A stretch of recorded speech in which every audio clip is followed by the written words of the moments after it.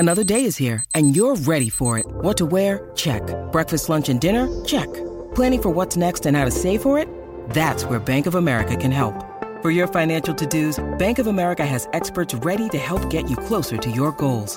Get started at one of our local financial centers or 24/7 in our mobile banking app. Find a location near you at bankofamerica.com/talktous. What would you like the power to do?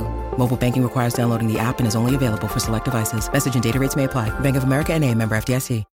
When you need mealtime inspiration, it's worth shopping Kroger, where you'll find over 30,000 mouth-watering choices that excite your inner foodie. And no matter what tasty choice you make, you'll enjoy our everyday low prices, plus extra ways to save, like digital coupons worth over $600 each week. You can also save up to $1 off per gallon at the pump with fuel points. More savings and more inspiring flavors make shopping Kroger worth it every time. Kroger, fresh for everyone. Fuel restrictions apply.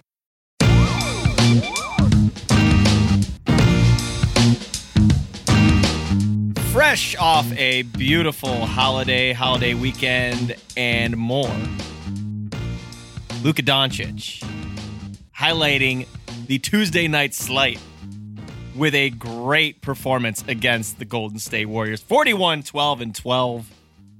Doing it all for the Mavs as he has all season long. He did get some help. Tim Hardaway Jr. looked good. Thought Josh Green had some big plays. But one hell of a game. And in a contest where the officials were really, really keying in on travels. And you'll see that at the end of the game when Steph Curry tried a patented step back to try and put his team in front. Got whistled for the walk. We'll talk about that. We'll talk about some of our season surprises, season things that we don't think went right, things that we think that went wrong, whatever, all that good stuff, because we're at the quarter mark of the 2022-23 campaign. Boston's really separated themselves this season. Milwaukee, I don't think, is getting enough attention. Suns look great.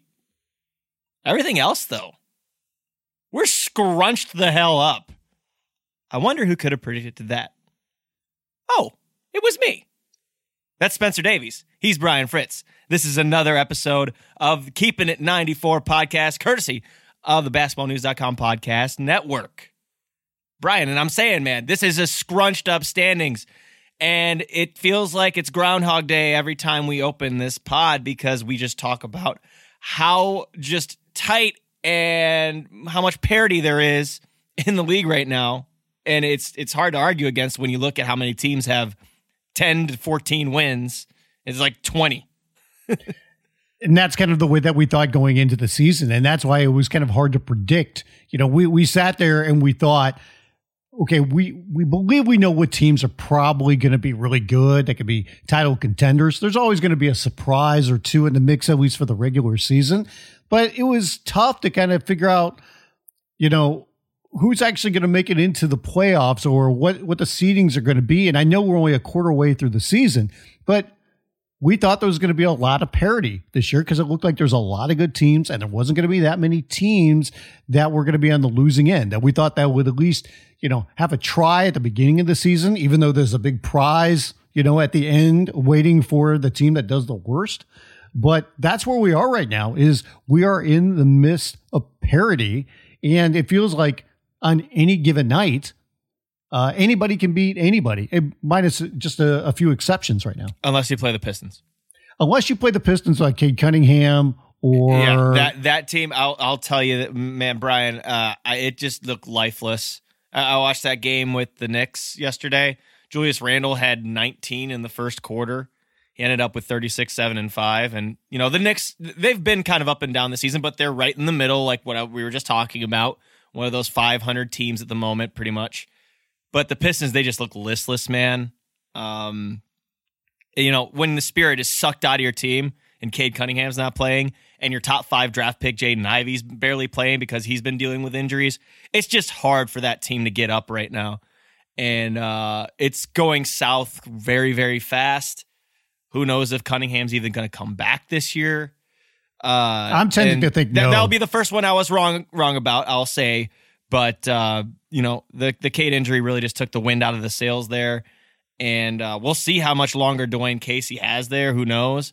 But it would not surprise me in the least if they decided to go a different direction at some point just to try and up the morale of this ball club. Right. And you can't predict injuries, obviously, but it sure feels like they're going to play it safe when it comes to Cade. And I doubt we see him the rest of the season.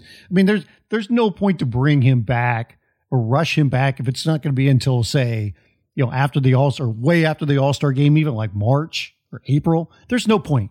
At that point, you might as well just say the season is over. The interesting thing is going to be, and we thought this even if they were playing a little bit better, what parts they might move here before the trade deadline. And that's something we'll be looking at because they do have some pieces on that team that I think teams will be interested in. And there might be even one or two that we didn't know if we're going to be available that might be available now because there has been some talk that Sadiq Bey has fallen out of favor with the coaching staff, a coaching staff that might not be there for too much longer, but we wouldn't have thought that he could have been moved. But I mean, Detroit could really do a fire sale there if they want. Right. And Bojan Bogdanovic is another one of those guys that's the obvious target because he's someone that has a lot more experience on that team, who's also been a part of postseason rosters and has really made a big difference as a shooter and a floor spreader. So I think, that is absolutely going to happen. I don't think there's any two ways about it. That one of those two at least will be definitely on the way out at some point. I hate getting into trade talk this early, but there have been a few rumors here and there. Alec Burks is somebody that I think a lot of teams have really looked at. Alec Burks, you can bring him in as an 8th, 9th man, even a 10th man if you want to, and just get somebody who can flat out score the damn basketball. That's definitely Alec Burks. You just got to make sure he stays healthy. That's the biggest thing with Alec. Right. It's play him 20 to 25 minutes a night. He's shooting over 40% from 3-point range. Mm-hmm. And he's shooting a pretty good number of them as well. So he's having a really good season. But like you said, it's about the health thing. Bogdanovic has missed a couple of games here, but, we know how good he is. And now he's got that 2-year extension. So when you get him, you don't have to worry about, him leaving after the season. Burke's a little bit different. He's going to be a free agent. Nerlens Noel is on that team as well, who's not been playing much this year, but sure, he's a reliable guy that's, on an expiring contract as well. Backup center, reserve center that can block shots and get you rebounds. I mean, pretty simple. But yeah, didn't think that we'd be kicking off this podcast talking about the Pistons, but I just had to make a note because I watched that game the other night and I was just like, oh man, guys. When we talk about teams you feel like you got a really good chance about getting a win against, the one that surprised me the most lately is the Orlando Magic. And that's because the Magic have a lot of talent, as we talked about. And we know that Paolo Banchero he missed some games. But even with him out there, they have trouble closing. And it's a little bit surprising. We'll see if that's something that as the season goes on, maybe they correct a little bit and, there's more chemistry between everybody and Banchero's, got more reps and everything like that. But I've been surprised because they've been in so many different games, but yet, they've only got 5 wins this season. They've got, that's the fewest number of wins in the NBA. There's 3 teams that have that, along with the Pistons and the Rockets. They've lost 5 in a row. So they're a team you're starting to look at now going, yeah, they'll give you a little bit of a fight, but in the end, they don't win. Yeah. No, and that doesn't help. And the thing is, too, that they have such a bright future. And the beginning of the season, they were a tough customer to come by. I mean, Brooklyn's been on a little bit of a nice streak here, or a little bit of a better playing field as of late, and they gave them a pretty good fight, They gave Philly a good run for their money last weekend. The first of the 2 games, not the second of the 2 games. The second of the 2 games went very, very awry quickly. But I think they just have to get guys healthy, as stupid as that may sound, because Cole Anthony is absolutely a heart and soul type player of that team who's been out for a little while. Franz Wagner's been the Iron Man and is playing really well. Bol Bol, what a story he's been this season. They've got a lot of bright spots to look for. I mean, RJ Hampton's been getting minutes lately and is looking solid. It's too much in and out. And at the same time, like you said, they have to get that experience down the stretch. and how to close and how to hold leads or whatever you may have it. Like at least Gary Harris might be someone that can help teach him that, right? Because he just came back a couple of weeks ago. They're getting Markelle Fultz back here on Wednesday night. I make this joke all the time, one of their 8 guards on the roster.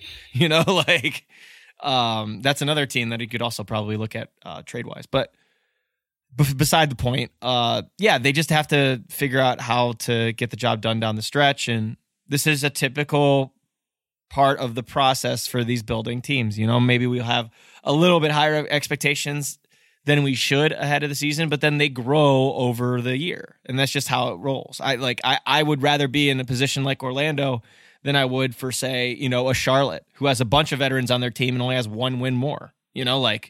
That's a whole better spot to be in than some of these like teams that are kind of wallowing, if that makes sense. Right. And you want to talk about, and we're not going to get into a lot of trade talk here, but teams that could be on the verge of a fire sale, even though they don't like to do it. We're close. We're close, people. We are. December 15th, the open. Right. December 15th. For some, it's January 15th, but for most, it's going to be December 15th. And that's when you're going to start taking a real hard look at teams that are going to be making deals. I do think that there's going to be some teams that make them a little bit earlier, like right after December 15th, just because I think teams are looking at this a little bit more like, if we're getting reinforcements, we need to do something now, for this season or whatever move we're going to do. If we want to get off somebody, if we're going in the other direction, let's just get off of them now. Maybe we can get a little bit more rather than waiting to the deadline. But, on that same note, when it comes to, some teams that are not doing as well as maybe we thought,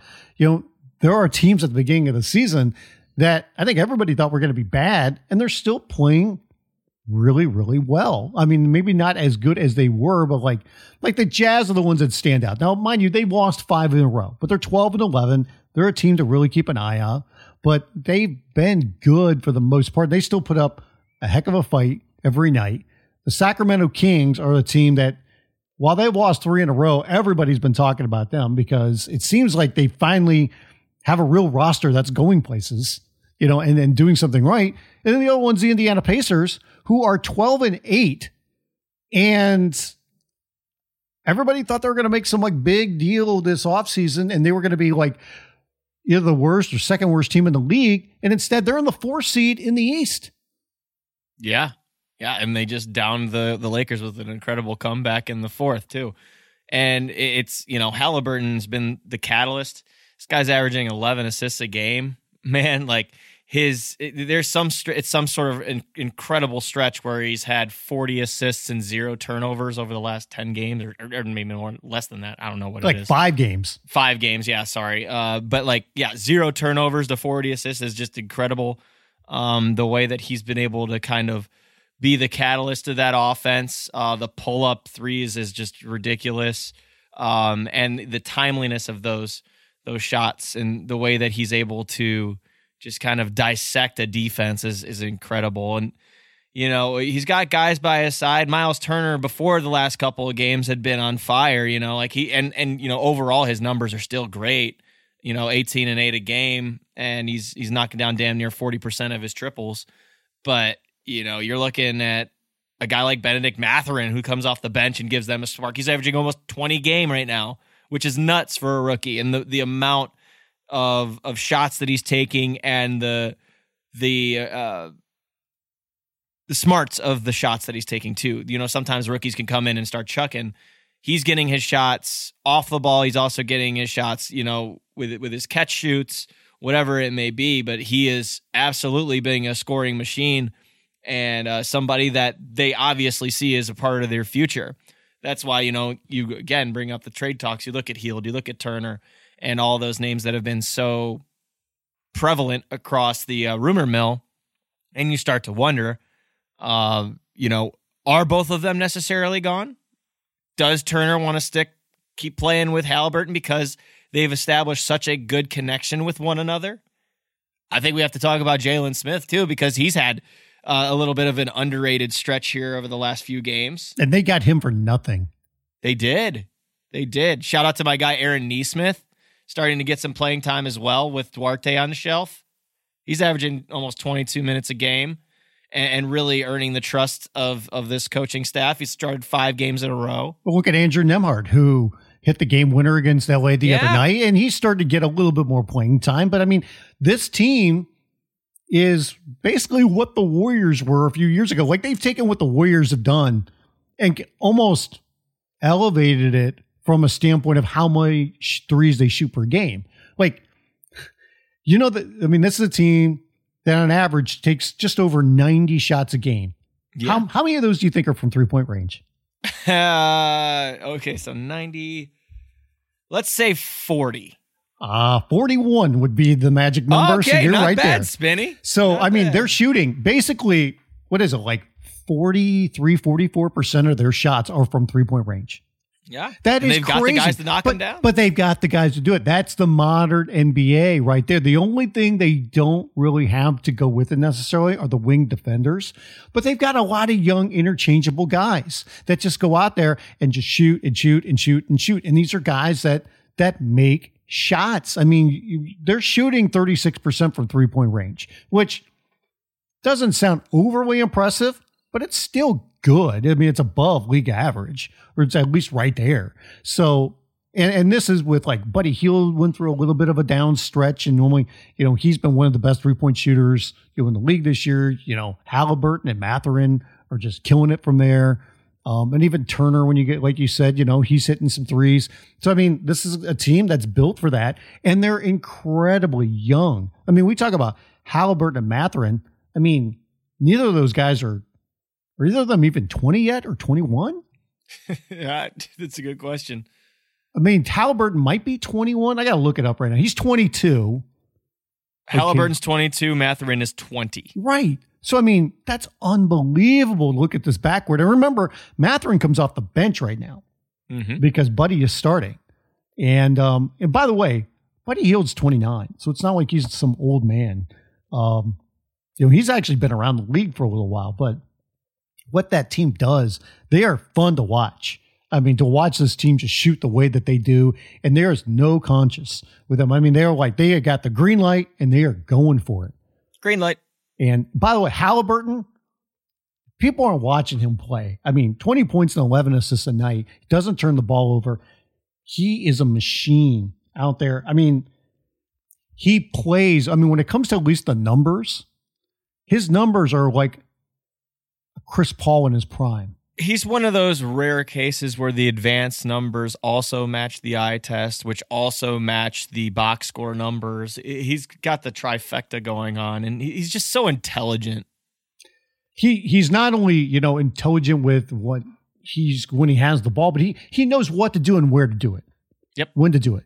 That's what it is. He knows what to do, when to do it. He knows his teammates. He knows their sweet spots. He knows when to push the pace. He knows when to pull it back. He knows when he should take his own shot. He knows when to set somebody up. He has got an unbelievable feel for the game. And he's got it all under control right now. And this is a guy that's only in his third year. Yeah.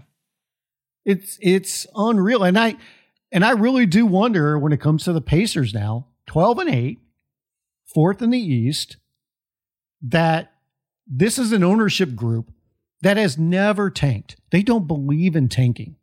Even before the season, when it looked like they were like a half step away from making that deal with the Lakers to send them Turner and Hield. I mean, literally, the Lakers canceled a press conference with their GM and coach and pushed it to the same day that the players are reporting for the media day. They were going to do it like on a Thursday or a Friday, and they canceled it. And the reason is because they were so close to getting a deal done with the Pacers. But in the end, LA didn't agree to the deal because they didn't want to give up both of their first-round picks. And I was even surprised that it came that close from the standpoint that Indiana just does not like to tank. They're an ownership group that believes we should always be going for it. We should always be trying to win for our fans. We don't believe in that kind of style. And so far it's paid off, and it's going to be curious to see what they do going forward now because, Turner's in the final year of his deal. Do they want to pay him, or will they even ride it out? Or do they feel like if we've got to move somebody because we don't want to pay him, we will move him. at the trade deadline. But do they really want to move Hield? I know he's got another year left on his deal for like $20 million, so it's a good chunk. And they've got other players, like they could put Mathurin right in the starting lineup. Do they want to pivot to that right now, or do they want to say, let's keep everybody right now? Who knows what could happen for the season? And maybe we just, keep Miles and keep adding to this team. I might lean towards keeping Miles and moving Hield. I think that is a path to success. I also think, Miles, he's still only 26. He's still part of a young core. Like, not everyone has to be 20 to 22 years old in a young core. Like, I'm also looking at the roster and thinking, who the hell is going to be their center? That's the problem. I mean, I don't think Goga's ready to take on that kind of minutes. But 100%. But when you look at, remember, this is a team that tried to get DeAndre Ayton in the offseason, like really bad. So they were ready to make that move when it came to a change at center. But, look at how well they're playing right now. And when it comes to Turner, there are nights where he puts up big numbers. There are other nights where he's rather average. Yeah. Like the other night. Happens with a shooting big. Right. He's always going to bring it on the defensive end, though he did get eaten for breakfast by Ivica Zubac. That's what I was going to bring up. Zubac heard about those trade rumors, because that's one of those trade rumors that got out there like, oh, well, the Clippers are interested in Miles Turner. They could use another big. Zubac goes out there and eviscerates him for 31 and 29. Yeah.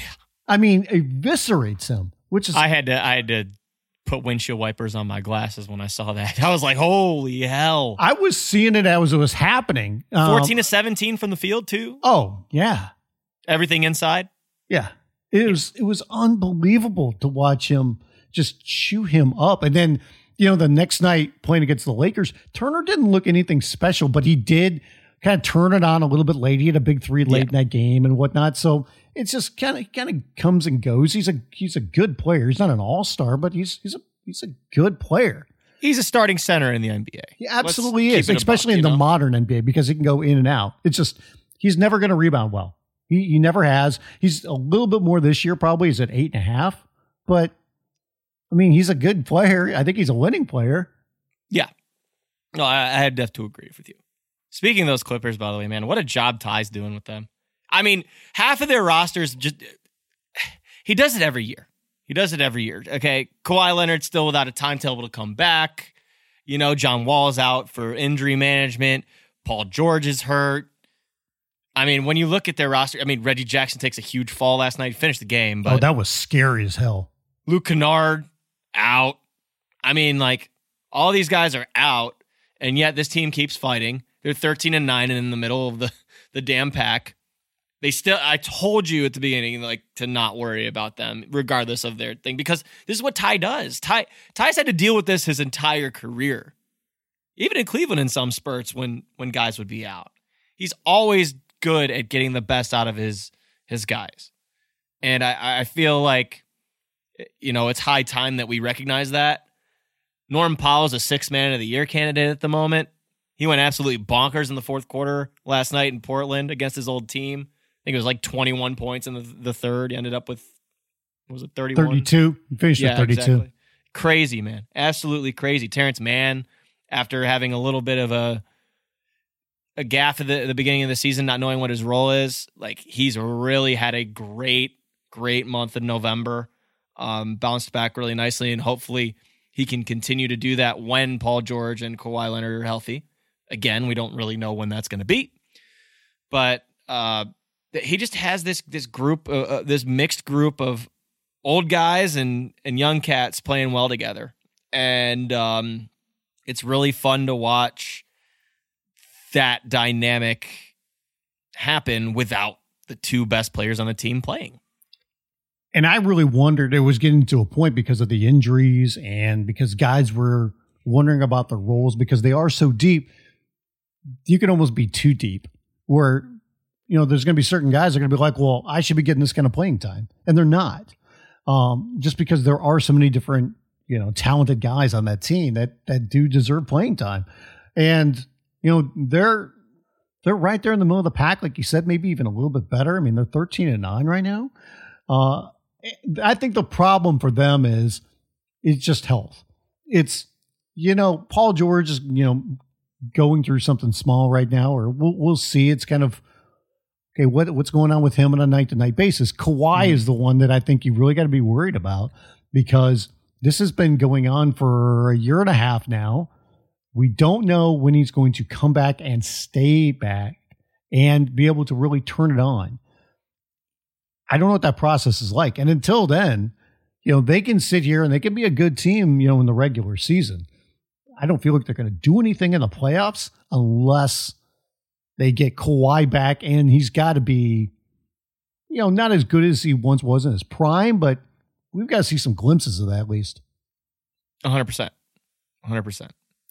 I feel like this pod can definitely be like a stray thoughts section, so I'm going to continue along on that. Please do. I am really, really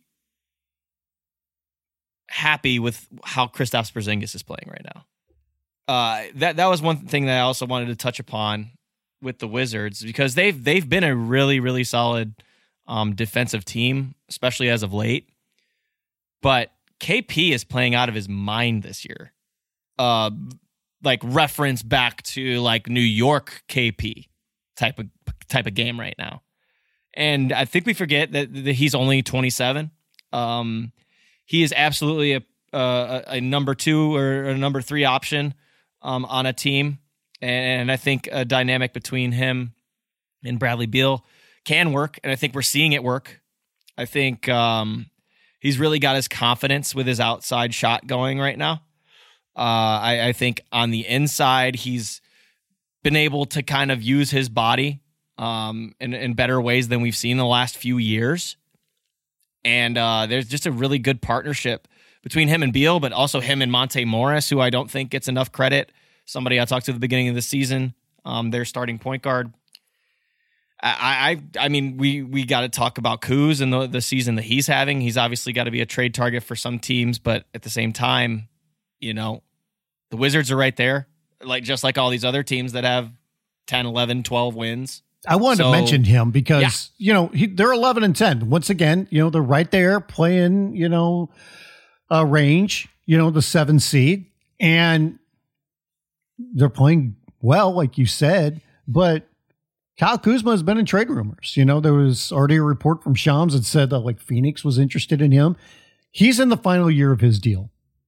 And, he's getting, or actually I think he has a player option. He's opting out because he's making $13 million a year, and he is going to get a lot more than that on the open market. So the question is, does Washington want to give him the extension, or are they going to be open to moving him? But they're playing well. They're playing pretty good defensively, and he's a key part of that, handling, wing defense. And I think he meshes well, with Porzingis right now. So it'll be interesting to see what they want to do. Another stray thought, and then I'll let you to get to your stray thoughts. The Pelicans, they're really, really good, and no one's taking notice because half the time one of their key pieces or 2 of their key pieces are out.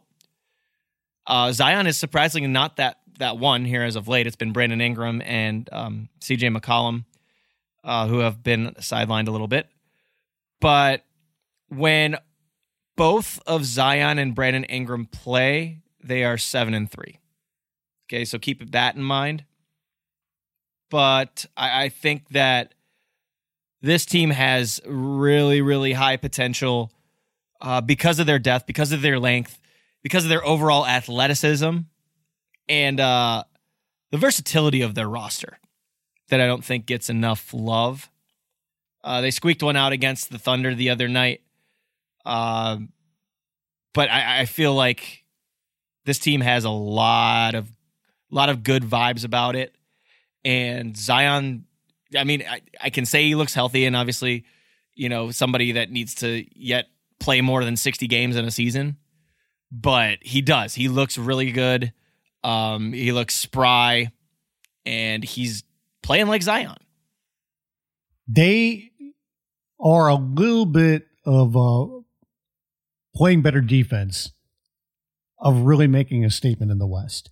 And they're not that bad. They're not as bad as people think. But that's where they need to tighten up a little bit. I mean, defensive efficiency right now, they are 5th in the league.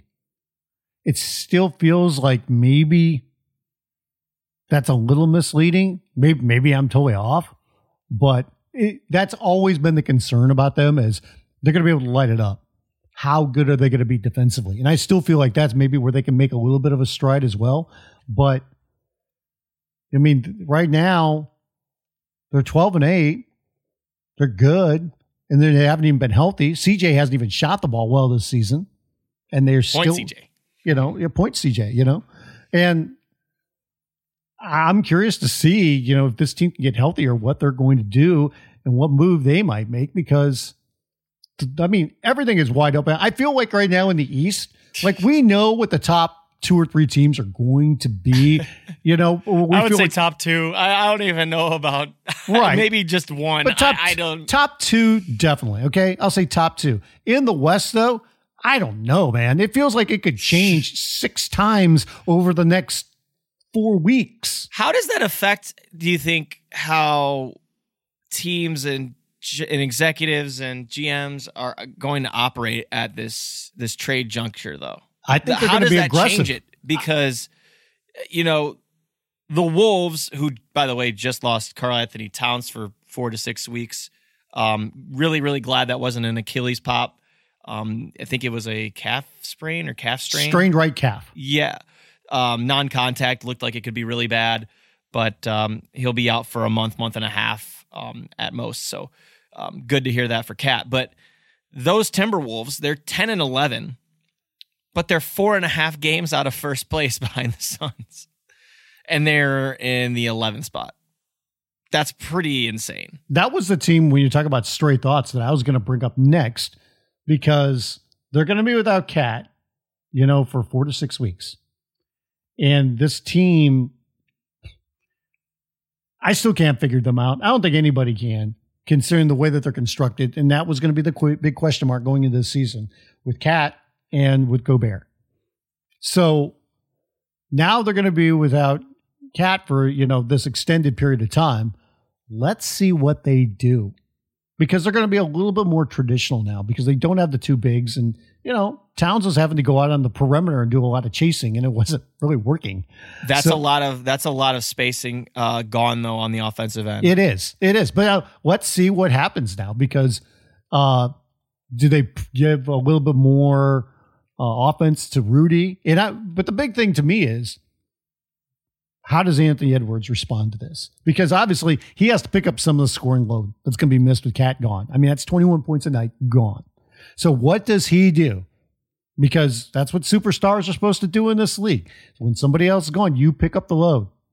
So what does he do? It's a good question. And, I wonder if, Chris Finch is going to look to Jaden McDaniels. I wonder if he's going to look to Kyle Anderson, because that was a big pickup for them in the offseason. And somebody who has proven to be able to be a starter in this league. He was a big part of those Memphis teams in the last few years. And somebody who can spread the floor. He can obviously play make. Second side guy. I feel like Kyle Anderson can be just fine in that 4 role. And I think that should be the way they go. And unlike past years, I feel like they're not going to suffer too much. Maybe this actually is something that helps unlock that, like you said, the offensive side of Rudy Gobert. Maybe this allows D'Angelo Russell to get into a rhythm. He's been, picking it up a little bit here as of late, but he's got to be able to be more aggressive and smart with the shots that he takes. But yeah, it's going to take a full-on effort. I think their defense actually might improve a little bit.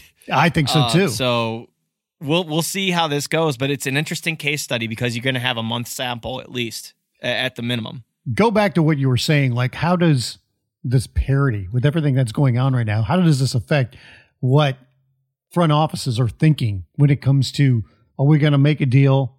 How aggressive are we going to be in making a deal? When do we want to make a deal? I tend to think that they're going to want to do it a little bit earlier. The question is going to be, what is the price because the price is askew right now. And you can blame the Minnesota Timberwolves. Okay? Flat out. Blame the Timberwolves for what they did this offseason. It's all their fault. Okay?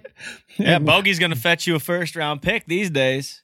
Well, we all thought that, Bogey was going to fetch a first-rounder for the Jazz, and instead, there was no picks involved in that deal. So, is he now suddenly going to get a first? I don't know. But go back to Washington. Okay, we just mentioned Kyle Kuzma having a really good year. He's a very good wing defender as well. How old is Kyle? What is he, like 27, 28? Got to be somewhere. He's right there, okay? So, he's basically in his prime, okay? He could shoot the ball a little bit better this year. He's, what's his three-point shooting? 31%, okay? But, that can improve if he gets some open looks. He's 27, by the way. He just turned 27.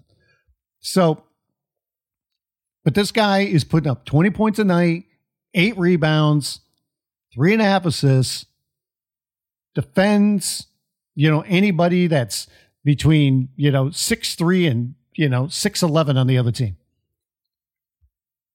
Okay, are you going to risk going to free agency with him? Are you going to try to extend him now and give him a fair deal? Or are you going to say, we're going to move on from him, even though we're right there again? You're just over 500. I know you're the 7th seed, but what is Washington going to do? And what could they get for him? I don't know, because normally you would sit there and go, good player, not an all-star. What's he going to fetch? Can I get a good young solid role player for him? Could I get like a pair of seconds, an expiring deal? Or is Kyle Kuzma somebody that gets a first round pick? Or is he somebody that gets more than a first round pick? I don't totally understand it. Because if you're Phoenix, I'm like, is Phoenix really going to give up a first round pick for him? Maybe they would. Maybe they will. But I don't know what the asking price is for some of these players now. Yeah, what's Jay Crowder going to get Phoenix? And that's also a really good question, I think, too, because of, contract and value and whatnot. What would you do if you're Washington, though?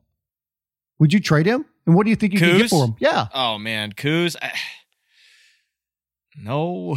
I guess it comes down to, do you have a good sense that he wants to re-sign? That's probably what it comes down to. Yeah. Is he having a good time in DC? Yeah. I think that's the first question. Is he a part of the culture? And I think, yeah, I would think so. He sure does spend a lot of time talking about his old team, though. He does. I think the more winning players you have around Bradley Beal, the happier he is. I think that's, he's got a bunch of 26, 27-year-olds around him. Brad's the elder statesman. He's 29. This is a team seems like it has a lot of good vibes around it at the moment. But is that enough to really be a contender? Do you feel like you're one or two pieces away from hitting that next step? Beal, Kuz, and Porzingis, you probably would have to add more. But it just, I guess. Yeah, that's a good question. What would teams give up? What do you think is reasonable, what they could get for him? For Kuz? Yeah. Like I said, I don't know. It's got to be a first rounder now. I would think it's got to be a first rounder and probably a player, I would think. So Kuz is making $13 million. Could be a 1-for-1, or a pick, and I don't know what the trade exception situation is for other teams, but maybe it's just an expiring plus a first, as long as it's a pretty good first. Sure. Interesting ask though. It is. Okay, so let me do this right now. I'll talk about, quote unquote, my team. We'll talk about the Lakers. My team. Because we are now hitting that area, like we said, when trades are going to start happening, or at least we talked about a lot more. And this is something LA said, let's get through Thanksgiving. Let's get to December 15th. And then we'll see about a deal. And there's already some rumbling now in that front office says, maybe we'll get through the holidays first, which means basically January 15th. Because most teams do not make trades from Christmas until like a couple of days after New Year's, right? So all this talk about like Buddy Hield to Miles Turner. That one's been, stuffed in our throats so much for choking on it. And we've already gone through, like, would the Pacers really want to do that at this point? Do they want to trade both those guys? What's the asking price at this point? They're a good team. You would think that the asking price of those guys, especially from the Lakers, would go up more because you're talking about a team that's desperate. And you're having a good season when it comes to the Pacers. So maybe the asking price is different for another team. But when you talk about guys that LA could be targeting, because everybody's like, oh, they're going to trade Russ. So you got to, come close to matching that salary unless you're the Pacers or the Spurs, basically, because they're the only two teams that really have a lot of cap space. But they've got a couple other expiring deals, when it comes to Patrick Beverley and Kendrick Nunn. And at that point, by the way, after December 15th, Lonnie Walker as well is making $6 million, but he's having a good season. He's having a really nice season. He is. I'm thinking about talking to him next week. Yeah. The thing is, LA only signed him to a 1-year deal. So, if they want to re-sign him and give him more money, basically, they're going to have to use their trade or their mid-level exception next year. And ironically, he's been one of their best shooters. Absolutely. They did career high 36 threes right now. So, everybody talks about well, what's LA going to do in the offseason? They've got, maybe they just write it out and they preserve all this cap space. I'm like, who is this magical free agent that's going to save the Lakers in the offseason? There's not that many, free agents that are, there's definitely not really a marquee one. There's some really good role players, but even then they're only going to have like $30 million. And with the way that salaries are going up, what's that going to get you? 2 players, maybe, if you can get them.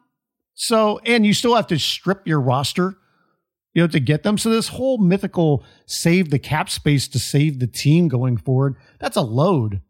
That's garbage to me. I'm like, you want to do something, you do it now to get contracts, whether it helps you this year or not, because you need tradable contracts that are not too long term, but still have, a couple years left, whether it's a 2-year deal, a 3-year deal, whatever.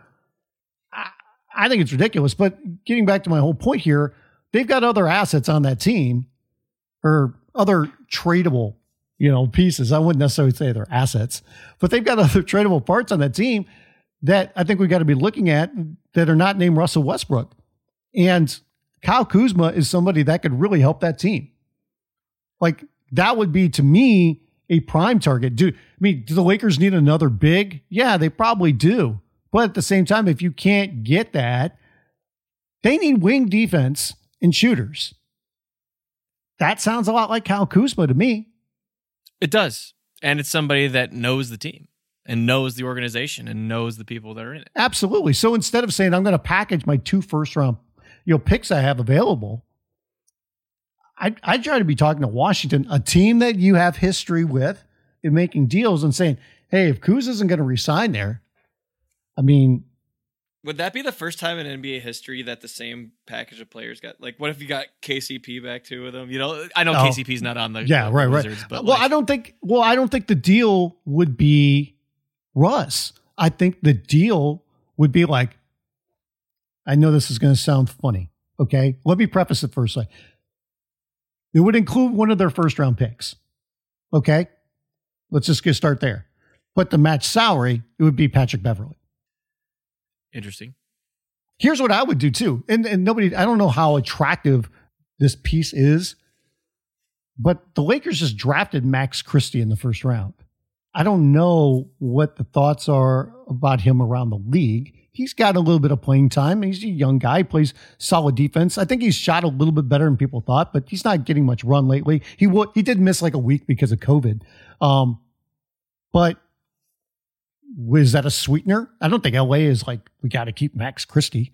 So if you sit there and go, we'll give you, a first round pick and Max Christie and Patrick Beverley. Do you have to give up a first round pick at that point? Is it 2 seconds? I don't know. It probably would still be a first because you're dealing with a team that's desperate right now. But that's a guy that if Kuzma is, possibly going to be traded, to me, the Lakers look like a prime candidate that they should be trying to get him. Like I said, I know we've heard up and down, left and right, all over the place about Buddy Hield, Miles Turner. You got to give up 2 firsts, and maybe it's going to be more than that right now. But damn, man, I might be looking someplace else. There you go. I'm not sure where you should look. I don't know. There's no easy open, fix. Bogey, Crowder. I would not do Bogey. I would not do Bogey because I don't think he fits their style, what they want to do. And plus, he's got 2 years left on that deal, and he'll be 35 by then. And he's a good player, but I just don't think he necessarily fits them. Can still check out on Josh Richardson. That, it's funny because people talk about the Spurs. Jakob Poeltl is a very good player. I don't think he fits LA. Like, if you get Poeltl, I almost feel like you got to start him. And I question him and AD side by side. But Josh Richardson, Doug McDermott, maybe. There you go. Just got to think of those types of players. Can I give you the crazy one? I'd say yeah, crazy. Okay. This is the Russ deal. That I think part of this got talked about before the season, obviously, but nothing happened. But I would revisit a deal with the Utah Jazz. And here's what I would be talking about. I know LA was like, we don't want Mike Conley. And I know Mike is hurt already. I don't think it's going to be for too long, but he's banged up. And he's not a guy that's shooting great from the field, but he still hits a lot of threes, and he's averaging, 8 assists a game? Something like that? And Utah's dropped 5 since he's gone down. Correct. Yeah, which shows his real value to the team. Exactly. So he's a setup guy who knocks down open threes. He's just not hitting a lot of twos. Okay? And he has another year left on his deal that's partially guaranteed, right? For $15 million. Okay. The deal to me would be we'll get that money off your books. We know you want to trade Mike to make salaries work. We'll also take Malik Beasley because it sounds like the guys that are untouchable on that team are Markkanen, Sexton, Vanderbilt, and I think they want to keep Jordan Clarkson. He's a fan favorite too. Okay, so Malik Beasley, who's shooting the ball well, he has got a team option for next year.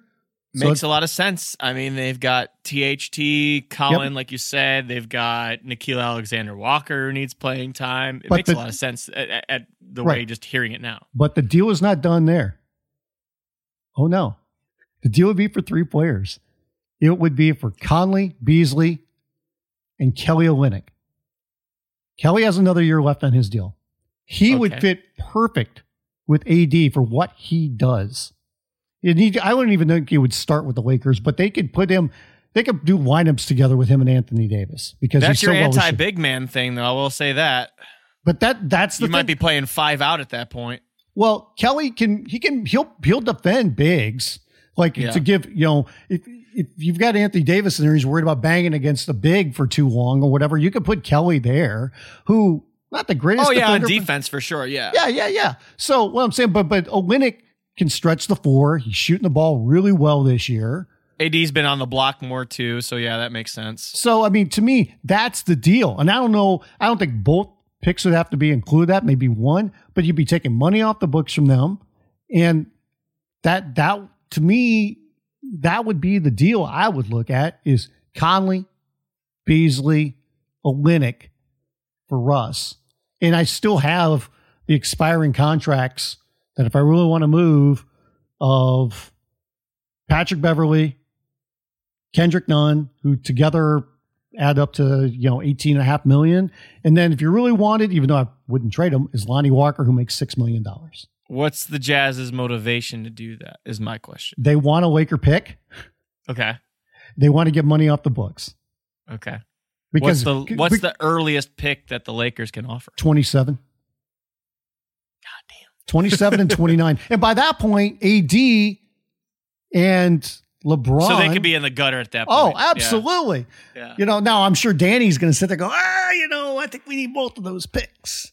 But, to me, the motivation behind that is, Beasley is a guy that's expendable. I think they'd only get a second round pick for him right now on the open market. Also, it's like I just said earlier too. It's clearing playing time for some of those younger guys. Absolutely, that's another part of it too. So I mean, the guy that they're going to have trouble moving off of is Conley because of his age, where he's how he's playing right now and whatnot. He's already banged up. But to me, next year, his contract is partially guaranteed for like 14.5, 15 million, something like that. Fully guaranteed, it's 24 million. So you got to eat some money there. But going back, I don't care about that cap space, that LA is going to have. Who cares? It's a team option on Malik Beasley for next year. So he's basically an expiring contract. The other one that they would have to take money on is Olynyk, because I don't know what the number is, but he's partially guaranteed for next year. He's making almost 13 this year. So I would think that's probably at least 2 million next year. How much he's guaranteed? Okay. To me, that's a deal. And maybe you still have assets after that where you can go get a Kyle Kuzma or Josh Richardson or whatever, I don't know. It's fantasy freaking, spinster the Utah trades. thing sounds good to me. I just don't know if it's enticing enough with the 27 and 21 and also the Lakers giving away their future until the next decade. Well, that's what I'm saying.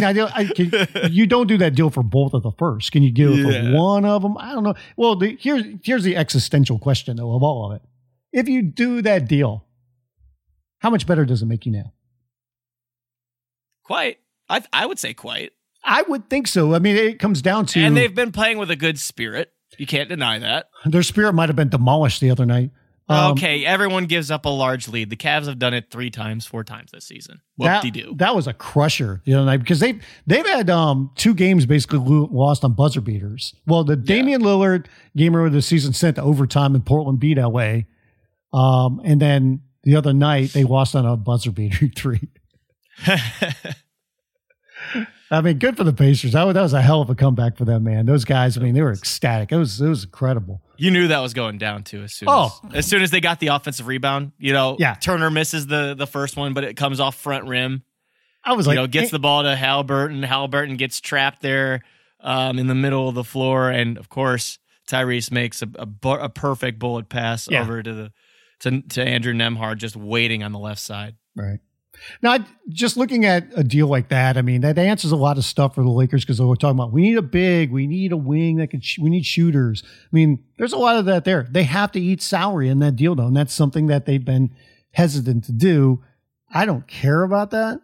Just like I said, this whole thing about cap space in the offseason, I'm you'd have to strip your roster down to basically you have LeBron, AD, Max Christie, and that's about it. So who cares? I mean, you're gonna have to use all that cap space to sign 10 guys.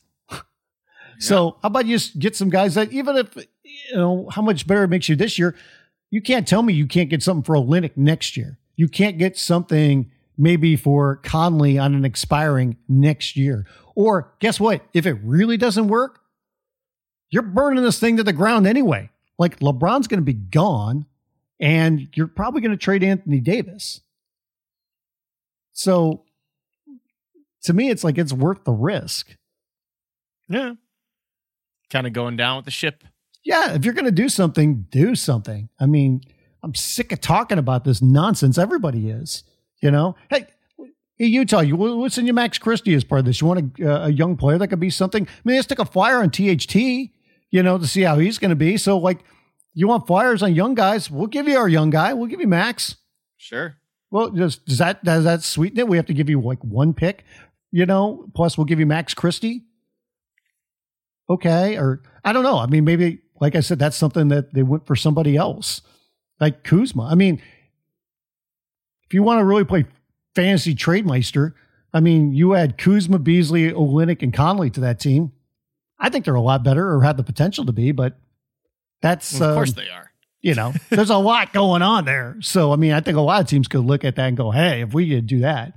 Mind you, if Phoenix goes out there and they go get Kyle Kuzma, I mean, they're already really good. I think that he really solidifies, that roster. I think Memphis has got a big deal in them if they really want to do something. And they're already really good. They just got to get healthy. I mean, they're without Desmond Bane for a few more weeks. He's got that toe injury and toes can linger. Sure. So we'll see what's going to happen there. But I mean, if you're going to do something, especially in the West, you better do it now. In LA, man, they got a cinder block that's tied to their leg, and it's whether or not they're going to get pushed in the water. That's a really good. Wow, that was actually really, really clever. I didn't think about the way that you just put that. Do you have any more stray thoughts? I'll give you one more about LA. Of course, it's got to be about LA. Well, because we talked about this before we started recording. It's Darvin Ham as a coach. Because I think Darvin is a good leader of men and getting everybody to rally around the mental stuff and everything. I still think he's figuring it out. There's a lot of questions when it comes to actual game plans and whatnot. I will say he's working with a limited roster, but I still think there's something to be desired when it comes to some lineups and some decisions that are out there. Like, how many times do we have to go through this? Well, Anthony Davis only got 2 shots, in the fourth quarter, or only shot the ball, a handful of times in the second half. Well, first half, second half, big difference. It's like big difference. Hey, coach, call his number, okay? And if somebody isn't going to give him the ball, then you pull that guy out. You've got to come up with a winning game plan, not just roll the ball out there. Things are going well, kind of a thing. There's like I said, there's lineups out there that I'm like, oh my God, when I watch this, like when you see like, what is it? Russ and Kendrick Nunn on the, playing at the same time. I mean, that team is so small. They give up so many points. They actually did a lineup of Russell Westbrook, Kendrick Nunn, and Dennis Schroeder. And I was just going to have a heart attack watching that thing going, they're going to get lit up. And they did. So there's stuff like that they got to watch. Like Austin Reeves having a good season as well. Is it wrong? I want to see more Thomas Bryant. No, it's absolutely not, because it's been hit and miss. He came back. He played 2 games. One of them was really good. And then he didn't play. Then he played solid. And then he didn't play again against the Pacers. So, I don't know what they're doing with him right now. He doesn't defend well. That's the problem with Thomas. And Wenyen Gabriel doesn't necessarily defend well, but he plays with a lot more energy and spunk. So they've been giving him more minutes. Okay. But he's undersized. So, I mean, there's a lot of like, let's give it a try, with this roster that's going on there. I mean, but I mean, I want to see some of the guys that have been playing more consistently and are a little bit bigger to get more minutes. Like Kendrick Nunn does not deserve any playing time. He just doesn't. He's a stiff on defense. He's not helping you much on offense. Russ, I think you got to pick your moments with him. He's having a better season than people thought. But like Austin Reeves is a guy that deserves more playing time. He's having a really good season. We mentioned Lonnie. I think he's having a really good season. There's times, especially down stretches of games, where I think he deserves more playing time, even if he's not shooting the ball well. Things like that. And then like figure out what your rotation is going to be with your bigs. That's why they probably need to get another big, because I don't think they totally trust, Thomas Bryant. In Gabriel's an undersized energy guy who every time I see him shoot a 3, I'm like, oh my God. But he hits one every now and then, so they let him do it. He doesn't do it a lot. This is a good transition into my next stray thought, actually, because I saw Kirk Goldsberry put up a chart. It's points per jump shot. The NBA average is 1.02. Who do you think is at the bottom? For a team? Yes. Oh, Lakers. It is. It's actually barely trailing the Hornets for the worst, but the Lakers at 0.91 points per jump shot. At a historic rate is the Boston Celtics at 1.18. They're incredible. Jump shot. There are 19 players that are shooting over 45% from 3 this season. There's only one team that has multiple players that are doing that, and they have 5 of them. So think about that. There's 19 teams, right? 19 teams that are shooting over 45% from 3. Only one team has that many players. There's 5 of them, and that's the Celtics. And it's crazy because... Can you name the 5? off the top of my head, I'm going to guess it's Grant Williams. Yes. I'm going to guess it's Jason Tatum. Nope. Oh, really? Okay, so Grant Williams. We'll do Al Horford. Correct. Okay. This is tough because it's not going to be Marcus. Jaylen Brown? Nope. Really? So this makes it even more interesting then. So, okay. So well, Tatum and Brown are shooting under 35% from three. Which makes their campaigns even more incredible. Yeah. Because, one, they're finding those guys, and two, they've been so efficient in that mid-range area and also getting to the basket, which is allowing these teammates to really pop off. Okay, let's think here. Brogdon's got to be one. Yes. Okay. So there's three. All right. So we got Brogdon, we've got Grant Williams, we've got Al Horford. There's going to be some surprise in here. I know it. I'm going to guess Sam Hauser. Yes. All right. The specialist. All right. I don't think Derek White. Am I correct on that? You would be incorrect on that. Derek White is shooting 45.3% from three-point range. Wow. Okay. See, I would have guessed like Luke Cornett. But Cornett's 40%. Blake Griffin's even 40%. Oh, wow. What losers. But wow. I mean, as a Laker fan, how does it feel looking at this chart here?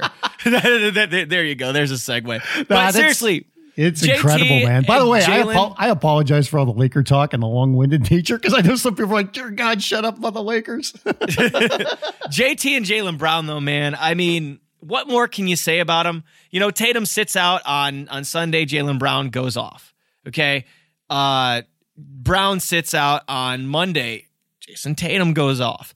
It doesn't matter whether there's one on the floor, whether there's both on the floor. They just have this synergy that's gone on with their team, whether they're on the floor with each other, whether they're on the floor with Marcus Smart and Al Horford, whether they're on the floor with Grant Williams and Derek White, whether they're on the floor with Malcolm Brogdon, whoever it may be. This offense is on a damn tear right now. And their defense ain't that damn bad either. They're incredible to watch. They're so efficient. And this will go to the whole argument, too, of not only having talented players, but chemistry. Guys that have been together for a while. They know each other. They understand each other. They play to each other's strengths. They're just shout out to Joe Mazzulla, too, by the way. He's done a great job. But they're just so efficient and understand each other so well and know, hey, like you said, so-and-so's missing. Here's how we're going to, make up for that. And they've been incredible. I mean, 17-4. I feel dumb for discounting them at the beginning of the season because of the off-the-court drama and because of missing Robert Williams. Boston and Phoenix at the very top of the league. It's hysterical, isn't it? Yes. I mean, because I really thought that Boston was going to be hurt by missing him and with the drama and kind of, with everything going on there. And instead, all they've done is gone out there and proved we're the best team in the league right now. And, putting up these historic offensive numbers. They tighten the screws on defense when they need to. And they're incredible. They are absolutely incredible right now. And I don't see it stopping. I mean, they're probably going to add something else as well and get Robert Williams back. Sure. And I mean, Robert Williams comes back and that gives them a lob threat. That gives them someone who's going to rebound the hell out of the basketball. They could put Al Horford in bubble wrap until the playoffs. Old man Al just gets better with age, But I think, didn't they say that Robert Williams has some sort of comeback trail on the way here? I think I saw that. I think Keith Smith put something about that up. And that's Christmas come early if that's the case. Robert Williams is apparently he took part in a scrimmage. Yeah, participating in scrimmages. Danilo Gallinari doing some stationary shooting, which means that he's at least on the court doing something. Like they've got a whole lot to be excited about. I don't think this is going to be a case of last year where something's going to happen in reverse. Now, I do think there will be some shooting regression at some point in the season. There's no way you keep up this ridiculous shooting the whole entire year. But maybe that gets knocked down from 45% to 40% or 45% to 38%, whatever it may be. But their defense holds up on the other end, and they have 2 all-stars that can just go to work as scorers, shooters, and playmakers. So and one of those there's two not guys, really a whole lot of room to drop off. Right. And one of those 2 guys in Jason Tatum might be the MVP, or he's definitely in the running for it. Yeah. It'd be hard not to give him that one. I think that Nikola Jokic absolutely has a chance to win it, even, with the voters fatigue or whatever. Giannis, the way that he's been able to just, God, it's just so, he is just a force. Like, you run out of words sometimes just to see it, like his sheer power and how he can take 2 dribbles from half court to get to the bucket. Like, we talk about the same things over and over on these basketball podcasts, but it doesn't get any less impressive. Like, it's just, like something crazy to watch. But I had another straight thought too, but those would be the 2 guys right now, I think, at the top, when it comes to, and like I said, we're only a quarter away through the season, but you talk about Giannis and Tatum, they'd be there for MVP. Doncic would be there. Yeah, poor Luka. Ja Morant. Oh, Ja's got to be in the conversation. Ja's always in the conversation. I love the way that people talk about, like the AI comparisons with him. I think, and I hate player comps, but pretty damn, But he shoots it a little bit better than AI Derrick Rose type, that fits for me. And the 5th, I think, would be Devin Booker. I'd go, well, Steph Curry's got to be there too. And, the Warriors have been playing better. Steph is having one of the best statistical seasons of his career. That's crazy. And he's 34. He's putting up 31 points a game and 7 assists. Yep. Hey, at least Clay's gotten back onto the high horse. He's been playing better. I know he didn't have a great game in Dallas the other night, but that's the one. He had an open look. Better. He had a good look to win that game. Yeah, that's the first. I mean, he had a good week and then he had that bad game, but it looks like he's kind of stepped it up a little bit here. Yep. Another straight thought. We can stop with the stray thoughts after this if you want. I have a lot of stray thoughts because we didn't record for 2 weeks, but Pascal Siakam came back on Monday night. Watched that game in full because the Cavs were playing him. My God, did he look good. And it's not about him getting to the rim, and it's not about him like making these ridiculous threes or, his playmaking is great. For me, it's him getting to that in-between area, that 16 to 18 foot range, being able to back a guy down and fade and make a shot over him or face up mid-ranger. He was making a lot of contested mid-range shots. And you add that element back into this Toronto team, which, by the way, has been a squad that has been hurting all year, yet they find themselves in the middle of the pack at 11-9, and they're just trucking along. They're trucking along. That defense, man, it might be the most pressuring defense that any team employs. Like, there could be a number 1 defense in the league, and right now that is Philadelphia, which I get to see this evening as we record this on a Wednesday afternoon. They're in town in Cleveland. Talked to D'Anthony Melton about that, so make sure you check that out on basketballnews.com whenever it comes out.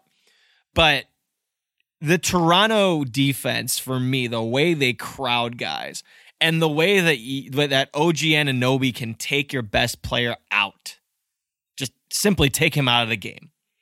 They are a swarming type of defense that doesn't allow you to get in the paint. Beside the fact that they don't really even have that great of a rim protector, their perimeter defense takes care of it. And boy, does it make it difficult on the offense that they're playing. They are so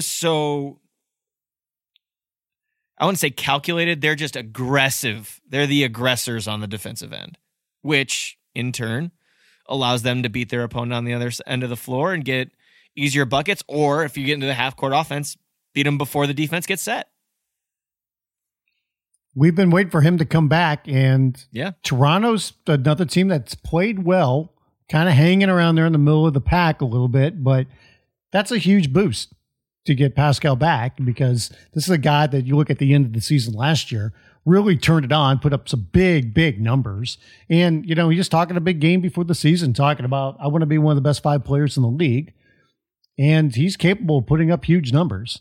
And that's kind of what they need right now. Yep, 100%.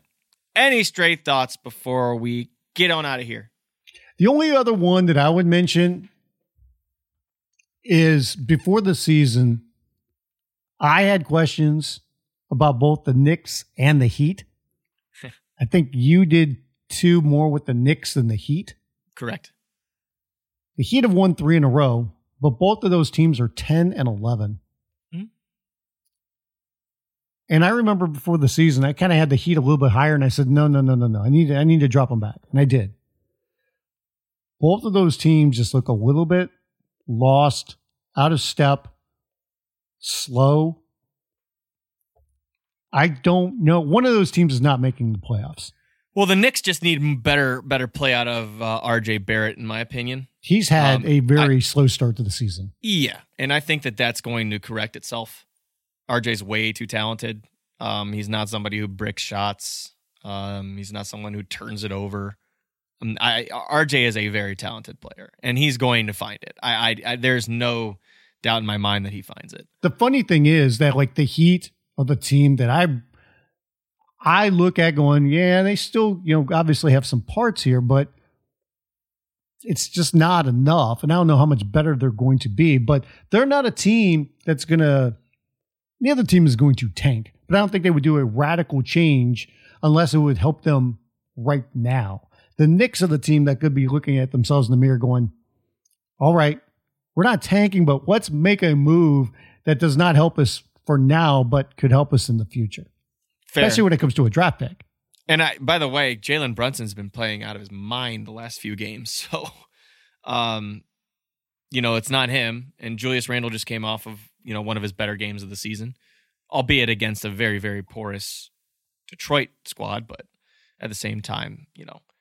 But here, let me just have you do an exercise real quick before you get out of here. Okay. Are you on basketballreference.com? I can go there. Why don't you pull it up? All right. Did you pull it up? It is there. Okay. Do me a favor. Do you see where it says 2022-23 NBA standings? Okay, yes. I've got it. Okay. Why am I'm looking all over the place. It's right there. Okay. Go ahead and click on MIA. All righty. We'll click on MIA. Okay, you should be at the Miami Heat roster and stats page, correct? Yes, I am.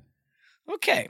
Go ahead and scroll down past the roster and then look at the second part of that. The injury report? Yeah, do you see that? It's a little extensive. Yeah, look at that real quick. It's basically the entire team. This is why I do not worry about the Miami Heat. Go ahead and just name all of that. It's been like this the whole season. How much time do we have left on the podcast? Okay. Jimmy Butler, Jamal Cain, Dwayne Dedmon, Tyler Hero, Haywood Highsmith, Nikola Jovic, Caleb Martin, Victor Oladipo, Duncan Robinson, Omer Yurtseven. Yes. Okay, so that is what? Approximately 10 names on the injury report? And now, these aren't crazy injuries. Mind you, these are not crazy injuries, but they do have knick-knack injuries all the damn time. Except for Oladipo, who is not coming back anytime soon. I think his season might already be over. Which sucks. But yes, my point being, this is what happens to the Miami Heat every time in the first half of the season. So I have very little doubt that they will not be in the mix of the playoffs. That was the only exercise I wanted you to do, though.